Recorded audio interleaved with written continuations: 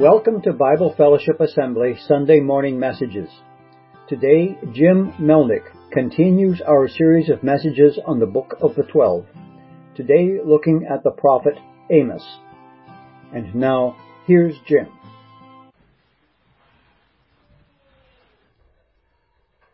Good morning, everybody.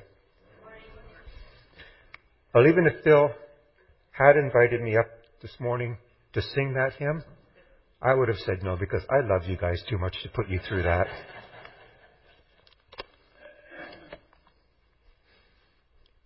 Well, if I was to ask you, what do you think an important character trait for a prophet would be? What kind of answers do you think you might come up with? For me, I think perhaps one of the most important character traits a prophet can have is to be a clear communicator. After all, you're bringing God's message to the masses, so you'd better be able to communicate clearly. Case in point, from a more modern perspective, a number of years ago, a document was floating around the internet, and it had to do with correspondence that took place between the pilots who flew for UPS, or United Parcel Service, and the mechanics who serviced and maintained their aircraft. Commercial aircraft have what are called snag sheets, and on these sheets, pilots can record any deficiencies that they find in the aircraft at the end of the flight. And then the mechanics come along to service the aircraft, and they can repair these deficiencies, and they have somewhere to record what it was that they did to correct the deficiencies. Well, apparently, not all UPS pilots are good communicators. And some of what they meant to say was open for interpretation, shall we say. Now, I don't know how truthful this document was when you're dealing with the internet, but UPS neither confirmed nor denied its existence. But here's some examples that took place, and kind of the humorous interpretations that the mechanics played upon them. One pilot wrote in the snag sheet, "Left inside main tire almost needs replacement," to which the mechanic recorded in the solution section, "Almost replaced left main inside tire." Another pilot wrote, "Something loose in cockpit," to which the mechanic responded, "Something tightened in cockpit." Another pilot wrote in, "Dead bugs on windshield," to which the mechanic replied, "Live bugs on back order." And still another pilot wrote, "Friction locks cause the throttle levers to stick," to which the mechanic responded, "That's what friction locks are supposed to do." And finally, one of my favorites, one pilot wrote in, "Number 3 engine on the right wing is missing," to which the mechanic responded, "After a brief search, missing right engine found attached to right wing." Well, communication is key. And this morning we are taking a look at Amos. And as we look through this, I want you to concentrate on the prophet's messages, how he brought them to the masses, what he said, and what the implications were. This morning we're going to be diving into the story of the prophet Amos. It's 9 chapters long. We're going to be going through this not quite at the speed of sound, but pretty close to it. We're going to take a brief look at who Amos was. We'll look at God's judgment on 6 Gentile nations that surrounded Israel. And then we're going to take a look at God's judgment against Judah and then Israel itself. Israel was the main prophetic ministry for which Amos was called to. And we'll spend some time on the details of God's condemnation of Israel, as well as why God was doing so, and the hope for Israel's future. And we'll close with lessons that we can learn today from the story of this Old Testament shepherd turned prophet.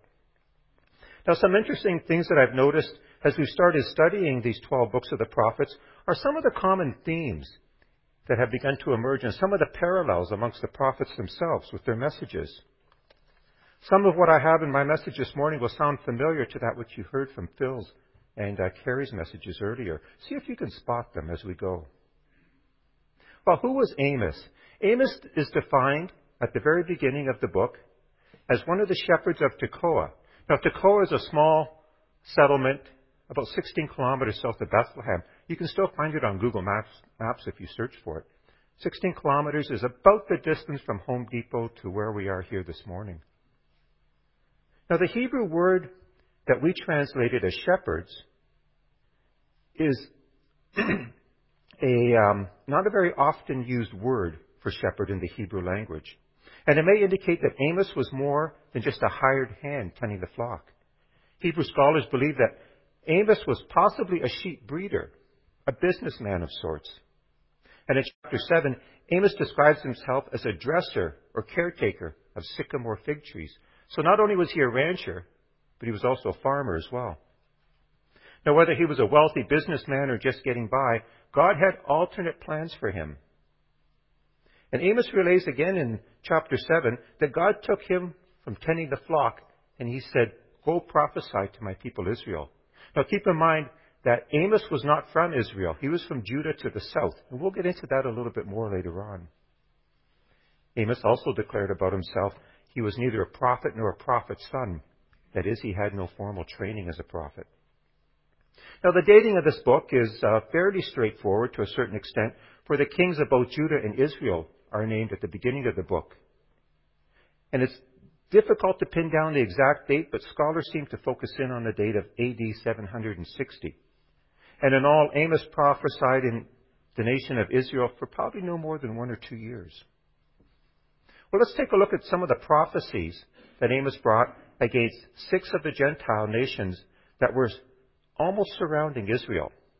Now, I could have put a map up here on the screen and pointed them all out to you, but we're going to go really old school, and I want you to put on your geographical imagination cap as we look at these, and I'll describe where they all are. But if you get lost along the way, don't worry, because the point that I want you to remember is that these nations formed almost a complete circle around Israel, and I think that's significant. Well, these 6 nations that were surrounding the Jewish people were judged by God and found to be guilty of crimes against humanity. It serves as a reminder that God's moral standard as revealed in the Bible was and is not just a standard for the Jewish nation of the Old Testament time period, or by extension Christians in the New Testament church age, but it extends to all humanity. The words that introduce these judgments, for 3 transgressions and for 4, is a poetic way of expressing totality, as 3 can express plurality or completeness in the Hebrew language, and 4 steps it up a notch to totality. Well, the first one on the list is Damascus. Amos chapter 1, verse 3. This is what the Lord says, "For 3 sins of Damascus, even for 4, I will not turn back my wrath, because she threshed Gilead with sledges having iron teeth." Now, Damascus was part of Syria, that's to the northeast of Israel, and this city dates back 4,000 years. Damascus's crime against humanity in God's eyes was the destruction of the people of Gilead. When Amos describes Syria's inhumanities towards the inhabitants of Gilead that was to their south, he used a farming analogy, because they threshed Gilead using sledges having iron teeth. Now, one method of separating kernels of grain from the hull at that time period was to pile up all the grain and have oxen drag heavy wooden sledges over top of it to break the kernels free. Thus, Amos describes Syria as crushing the inhabitants of Gilead into the ground. From there, we move on to Gaza, chapter 1, verse 6. This is what the Lord says, "For 3 sins of Gaza, even for 4, I will not turn back my wrath, because she took captive whole communities and sold them to Edom." Gaza at that time was one of the 5 chief cities of the Philistines in the regions that's to the southwest of Jerusalem along the shore of the Mediterranean Sea, and I think everybody has heard of Gaza these days. Gaza's crime against humanity in God's eyes had to do with exiling, probably into slavery, an entire group of people to Edom that was to their east. And from Gaza we move on to Tyre, chapter 1, verse 9. This is what the Lord says, "For 3 sins of Tyre, even for 4, I will not turn back my wrath. Because she sold whole communities of captives to Edom, disregarding a treaty of brotherhood." Now, Tyre was a city to the northwest of Israel, also along the shore of the Mediterranean Sea. And their crime against humanity in God's eyes is the same of that as the Philistines of Gaza, only it's ratcheted up a notch because they broke a covenant commitment in doing so.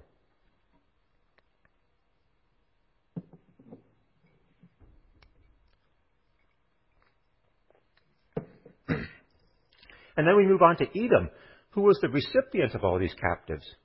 In chapter 1, verse 11, it reads, "This is what the Lord says, for 3 sins of Edom, even for 4, I will not turn back my wrath. Because he pursued his brother with a sword, stifling all compassion, because his anger raged continually, and his fury flamed unchecked." Edom was located to the southeast of Jerusalem, along the southern shores of the Dead Sea. Their crime against humanity, in God's eyes, was their relentless anger towards those who Amos referred to as their brother. And then from there we move on to Ammon, chapter 1, verse 13. "This is what the Lord says, for 3 sins of Ammon, even for 4, I will not turn back my wrath, because he ripped open pregnant women of Gilead in order to extend his borders." Ammon was located to the east of the Jordan River between the Sea of Galilee and the Dead Sea. And the Ammonites' crime against humanity in God's eyes was the vicious and brutal attacks of their neighbors in order to extend their borders.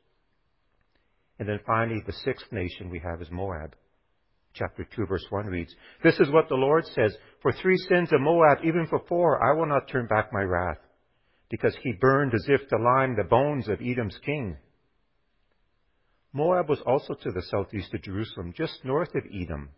And their crime against humanity in God's eyes was the desecration of the remains of the king of Edom. Now, both the inhabitants of Edom and Moab were descended from Lot of Sodom and Gomorrah fame. Both of these nations had a genealogical connection. Well, up to this point, Amos has been listing the crimes and punishment of the Gentile nations surrounding the Jewish population, and it forms almost a complete circle at this point. God's punishment for these nations would be to destroy their strongholds and defenses, making them vulnerable to attack from other kingdoms. I can just imagine Israel cheering on Amos as they heard these prophecies against their enemies surrounding them, saying something like, "Yes, Amos, tell us more about these prophecies against our brothers, against us. Bring it on, brother. We want to hear more of this." Well, then Amos does something we likely were not expecting. He relays God's judgment on Judah to their south, thus completing the circle around Israel. Now, God's judgment was starting to get closer to home. See, the nation of Israel had split into 2 kingdoms, Israel to the north and Judah to the south. So though Judah was not part of Israel, the inhabitants of both nations were Jewish. And about Judah, Amos prophesied in chapter 2, verse 4. "This is what the Lord says, for 3 sins of Judah, even for 4, I will not turn back my wrath, because they have rejected the law of the Lord and have not kept his decrees, because they have been led astray by false gods, the gods their ancestors followed." The crime that God had judged Judah to be guilty of was not a crime against humanity like it was with those 6 foreign nations. Judah was judged by God to be guilty of failing to keep the Torah. That is God's covenant instruction handed down to Moses. The punishment was to be the same, the destruction of their strongholds and defenses. But Amos doesn't stop at Judah. Amos continues, and this time he takes it right to the front door of Israel. And we can read about that in chapter 2, verses 6 to 13, which reads, "This is what the Lord says. For 3 sins of Israel, even for 4, I will not turn back my wrath. They sell the righteous for silver and the needy for a pair of sandals. They trample on the heads of the poor as upon the dust of the ground, and deny justice to the oppressed. Father and son use the same girl and so profane my holy name. They lie down beside every altar on garments taken in pledge. In the house of their God they drink wine taken as fines. I destroyed the Amorite before him, though he was tall as the cedars, and strong as the oaks. I destroyed his fruit above and his roots below. I brought you up out of Egypt, and I led you in the desert for 40 years to give you the land of the Amorites. I also raised up prophets from among your sons, and Nazarites from among your young men. Is this not true, people of Israel? Declares the Lord. But you made the Nazarites drink wine, and commanded the prophets not to prophesy. Now then I will crush you as a cart crushes loaded with grain." Amos goes into much greater detail the crimes and punishment of Israel The Gentile nations were guilty of crimes against humanity. Judah was guilty of crimes against God's covenant law handed down to them through Moses. And here Israel is judged by God to be guilty of the crime of social injustice that worked its way into and convoluted or twisted their worship with God. Amos used only the equivalent of 2.5 chapters to cover the prophecies of 7 nations, including Judah. The rest of the book that bears his name is reserved for God's judgment against Israel. Now, Amos introduces God's judgment on Israel in the second half of chapter 2. And here he demonstrates that Israel is far from being any better from the nations around them. In fact, Israel is even more worthy of condemnation than the others were. Amos again uses a farming analogy in describing God's judgment and guilt. In verse 13 of chapter 2, Amos describes the fate that would befall upon the nation of Israel when he said, "Now then I will crush you as a cart crushes when loaded with grain." The weight of God's punishment would be like a cart loaded with grain rolling over them. Today one might say, the weight of God's punishment would be like a loaded semi-truck rolling over you. God's judgment of Israel can be broken down into 5 addresses. The first 3 are introduced with the words, "Hear this word." Chapter 3, verse 1. "Hear this word the Lord has spoken against you, O people of Israel, against the whole family I brought up out of Egypt." Here God goes on to indicate that of all the nations of the earth, the Jewish nation was closest to him as his chosen people. And then in chapter 4, verse 1, "Hear this word, you cows of Bashan on Mount Samaria, you women who oppress the poor and crush the needy, and say to your husbands, 'Bring us some drinks.'" In verse 1 of chapter 4, Amos gets close and personal with the attitudes of the women in Israel. I suspect this analogy would have been just as unflattering in Amos's day as it would be today. Bashan was a rich pasture land that would produce plump and healthy cattle. Even the women of Israel were guilty of oppressing the poor and needy just to satisfy their wants. Then in chapter 5, verse 1, "Hear this word, O house of Israel, this lament I take up concerning you." Now the word lament in the Bible is used to express grief and sorrow. A lament was used as a poem of mourning, and here Amos mourns the pending demise of Israel. Neither the prophet nor God was taking delight in the pronouncement of doom that was being made on Israel. The last 2 extended addresses that Amos makes is characterized by the use of the word woe. Picking it up in chapter 5, verse 18. "Woe to you who long for the day of the Lord. Why do you long for the day of the Lord? That day will be darkness, not light." Other prophets use the expression the day of the Lord, such as earliest recorded use of it chronologically. Woe is used in the Bible as an exclamation. It can be an exclamation of one's misfortune, such as the expression, "Woe is me." But in Amos's case, it's an exclamation of judgment directed towards Israel. Here it appears the Israelites were longing for the day of the Lord. They saw this as a day of judgment and destruction of their enemies, whereas Amos was saying, "Be careful what you wish for." And then in chapter 6, verse 1, "Woe to you who are complacent in Zion, and to you who feel secure on Mount Samaria, you notable men of the foremost nation to whom the people of Israel come."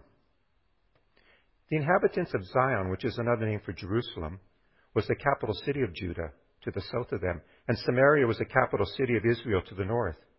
Both were accused of being complacent in their reliance on their natural defenses of their fortified cities, instead of putting their faith and trust in God who had led them to these cities out of the land of Egypt from which they were captive.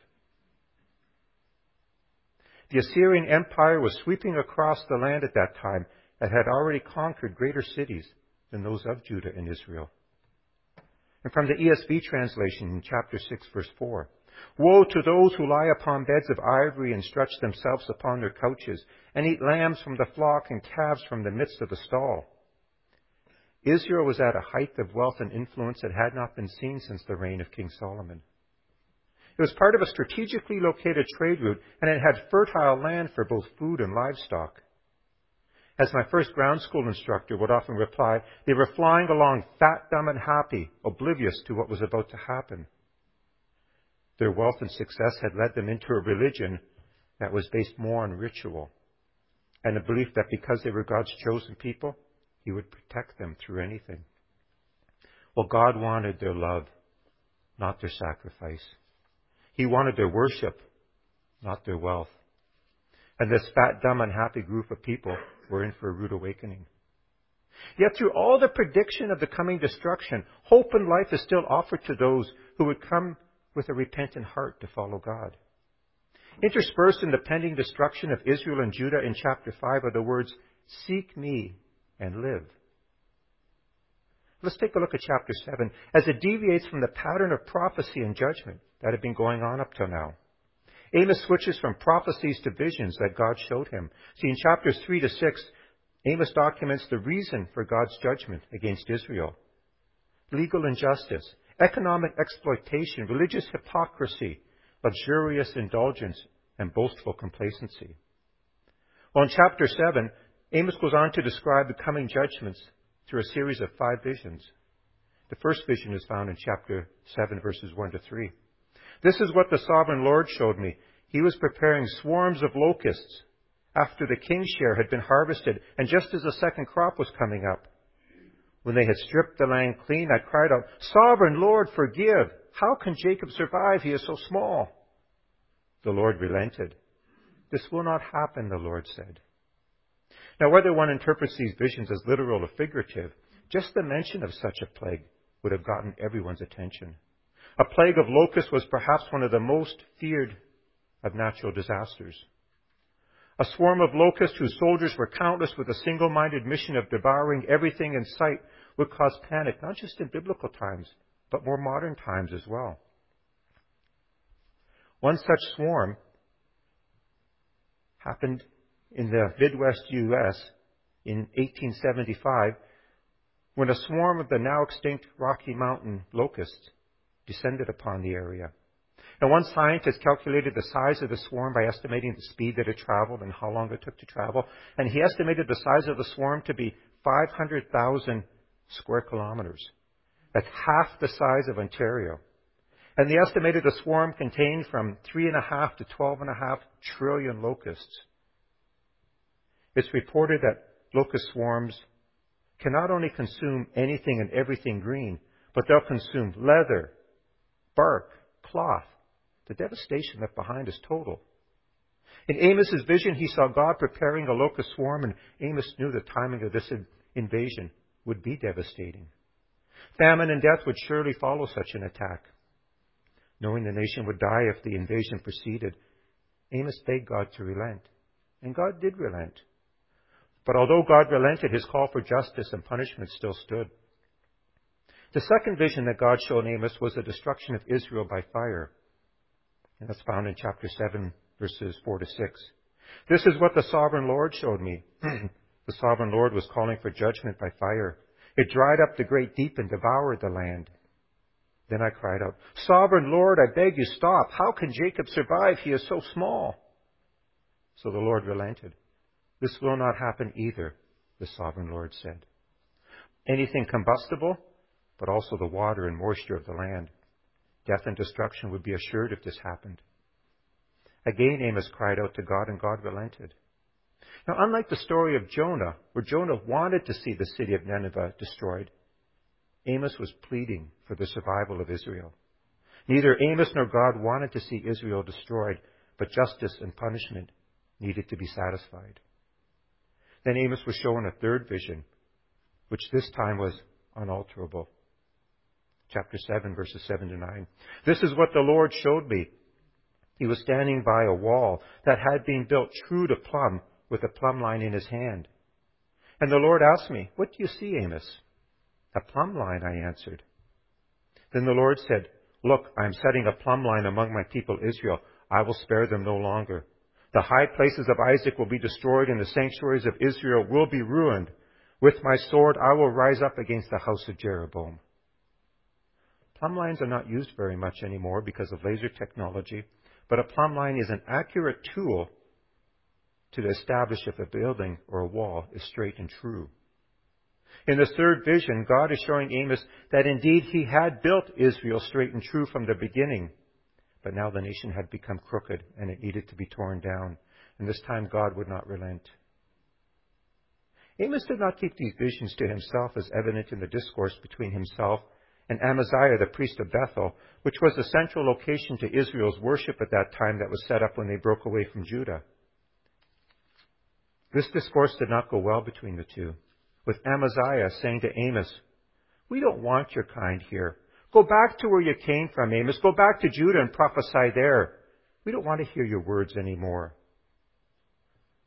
God's message for Amaziah through Amos would be one of condemnation for both him and his family because of his hard-heartedness. Then God showed Amos a fourth vision, chapter 8, verses 1 and 2. "This is what the Lord showed me, a basket of ripe fruit." "What do you see, Amos?" he asked. "A basket of ripe fruit," I answered. Then the Lord said to me, "The time is ripe for my people Israel. I will spare them no longer." This vision is self-explanatory. When the ripest fruit on the vine, it's time for the harvest, and the reaper was at Israel's door waiting to exact the wrath of God. The description that follows is one of death and destruction. Ruin would indeed come to Israel, and just a few decades after Amos's prophecies, the Assyrian nation would invade Israel, destroy their cities, and take into captive the Jewish nation. A fifth vision came to Amos in chapter 9 that would see the destruction of the Temple of Bethel. The corruption of the system of worship that God had established through Moses was singled out in this description of destruction. Now, Amos ends with a final proclamation, not of finality of judgment, but rather of future restoration and prosperity. And I want to read these words out loud from those verses because as troubling as the prophecy of Israel's destruction is, and it did take place, as troubling as the destruction of that prediction was, the hope that remains for the future restoration for those who call upon the Lord is an important reminder for us today that as bad as things may seem in our life, whatever they may be, there are still good things to come for those who put their faith and trust in God. And that is eternal rewards that we need to not take our eyes off of. An electrician I used to know would often remark, "Yep, better days are ahead." And indeed, better days are ahead for those whose names are written in the Lamb's Book of Life. But I don't want to get ahead of myself. So let's read this description of Amos's future hope for the nation of Israel. And this will bring us to the end of this book. And we can find that in Amos chapter 9, verses 11 to 15. "In that day I will restore David's fallen tent. I will repair its broken places, restore its ruins, and build it as it used to be, so they may possess the remnant of Edom, and all the nations that bear my name, declares the Lord, who will do these things. The days are coming, declares the Lord, when the reaper will be overtaken by the plowman, and the planter by the one treading grapes. New wine will drip from the mountains and flow from all the hills. I will bring back my exiled people Israel. They will rebuild the ruined cities and live in them. They will plant vineyards and drink their wine. They will make gardens and eat their fruit. I will plant Israel in their own land, never again to be uprooted from the land I have given them, says the Lord your God." The final 5 verses are reserved for Amos's prophecy of the remnant of David being restored. Amos starts off with the phrase, "in that day." Amos makes other references to the word day, such as the day of the Lord. And it's important to remember that the word day is not used to indicate 24 hours here, but rather it's an expression of a period of time to come. He may just as easily have said it had been around death and destruction, but now there is reason for hope. David's tent, or booth as the word can also mean, is a reference to a protective canopy that would protect an individual. It's a figurative description of the dynasty of King David's kingdom that God had promised would never cease, and from whom restoration would come not only for the nation of Israel, but for all nations that bear the name of God. It's significant that Amos mentions Edom, as Edom was a nation that was perpetually hostile towards Israel. Even Edom and other Gentile nations will fall under the protection of David's lineages who bear the name of God. God promised David that his line would never cease, and the importance of this was to be realized when on that fateful night a virgin will give birth to the Savior of the world. James, a half-brother of Jesus, quoted from Amos chapter 9, verses 11 and 12, after listening to Paul's description of God working among the Gentiles. James confirmed that God's restoration was not just for the Jews, but for us as well who are the Gentiles. Israel does have a special place among the nations with God, but it's not a place of exclusiveness. Rather, its prominence is rooted in the mission that God chose them for. That mission not only included the lineage through whom the Messiah would come, but the descendants of Abraham would also bear the messages that God has for those around them. Now, Israel didn't always do a good job of this. This future restoration that Amos describes has yet to be fulfilled. In that day, or when that time comes, there will be peace, not war, abundance, not famine. The land will be so productive that no sooner has the reaper harvested the crop than the plowman will follow behind, planting the ground, readying the ground for immediate planting. And no sooner would the planter plant the grapevines than the wine presses will be filled with the harvest. The exiled nation will return, and as Amos poetically put it, I will plant Israel in their own land, never again to be uprooted from the land I gave them, says the Lord your God. I don't know how God's timing works. I can't predict when this will come to pass. Many have tried to figure it out, and what will be the signs of the approach of God's prophecy fulfillment. I suspect just as many have pulled their hair out trying to do so. Rather than trying to figure out the timelines for the future, I believe our time can be better spent productively figuring out how to be prepared for when this comes. Well, let's recap the message that Amos brought to the Israelites. The Lord is the creator of the universe. Therefore, his ethical norms are universal, and all people are subject to judgment in light of them.